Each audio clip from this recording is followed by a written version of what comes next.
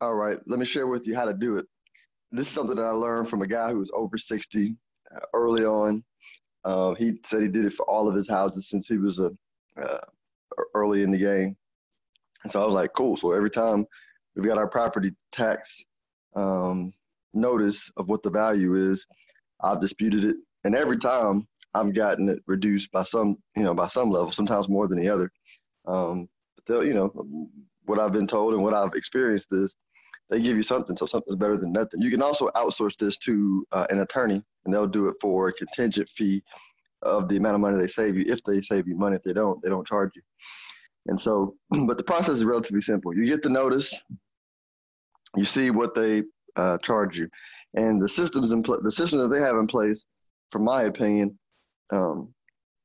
give the benefit of the doubt toward the tax office. Meaning, when they make the assessment, they're going to do it in their favor versus yours, which makes complete sense. So now you got to do your research to balance their systems. And so, whenever I do it, I'll call some realtors that I know. Go to Realtor Online as well, do a couple of calculations to get a rough idea of what the actual value is, and then do an understanding, right? I like talking to realtors because they'll help me understand the discrepancy. So in my case, at least this year, for houses in my price range, those slowed significantly last year. Especially in the suburbs, right? Because if you understand what's going on in DFW, at least, or really this is any city, if you're in Dallas, if you're in a city area, they'll go back and update those homes. In the suburbs in Texas, they just build further out. And so my area is about to take off on a building boom. They're still building new homes, and we have an older home that we bought. And so they basically are pricing my house like it's a new house. And so we got a lot of new builds in the area, which is not fair, right? You talk to any couple buying a home, and they can get the same square feet newer, they're going to buy it newer. There's new amenities, new energy efficient type things that will save you money on electricity. And so that was the basic reason. So I have the argument, I have the alternative pricing. Now I go online or fill out this form, send it in, tell them, and it's pretty simple. It's not, you don't have to write a super long letter.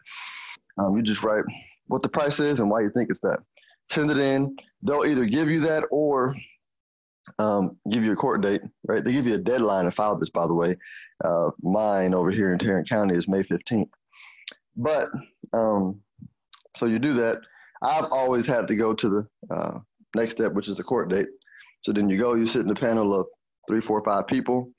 They hear your case. And like I said, I've always got them to reduce it by some level. This year, I've actually had the strongest case, and it's been the highest price increase.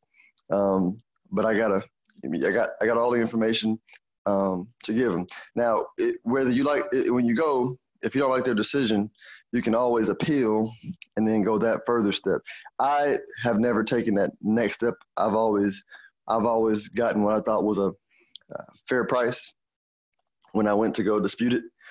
And so, but you can appeal it once you go beyond. If you don't like what they give you in the first step when you go appeal it to them. But anyway, super simple, not overly difficult. Doesn't take a whole lot of time when you go do your court date. As a matter of fact, depending on where you go, mine doesn't take a lot of time, but you probably want to block off a good chunk of time. But hope this is helpful. This is not meant to be investment advice. This is for informational, educational purposes. You need to seek your own financial, legal, tax advice from those professionals before doing anything like this. If you want to get some more expert knowledge, I'm doing this just for educational, informational purposes. Y'all enjoy your day.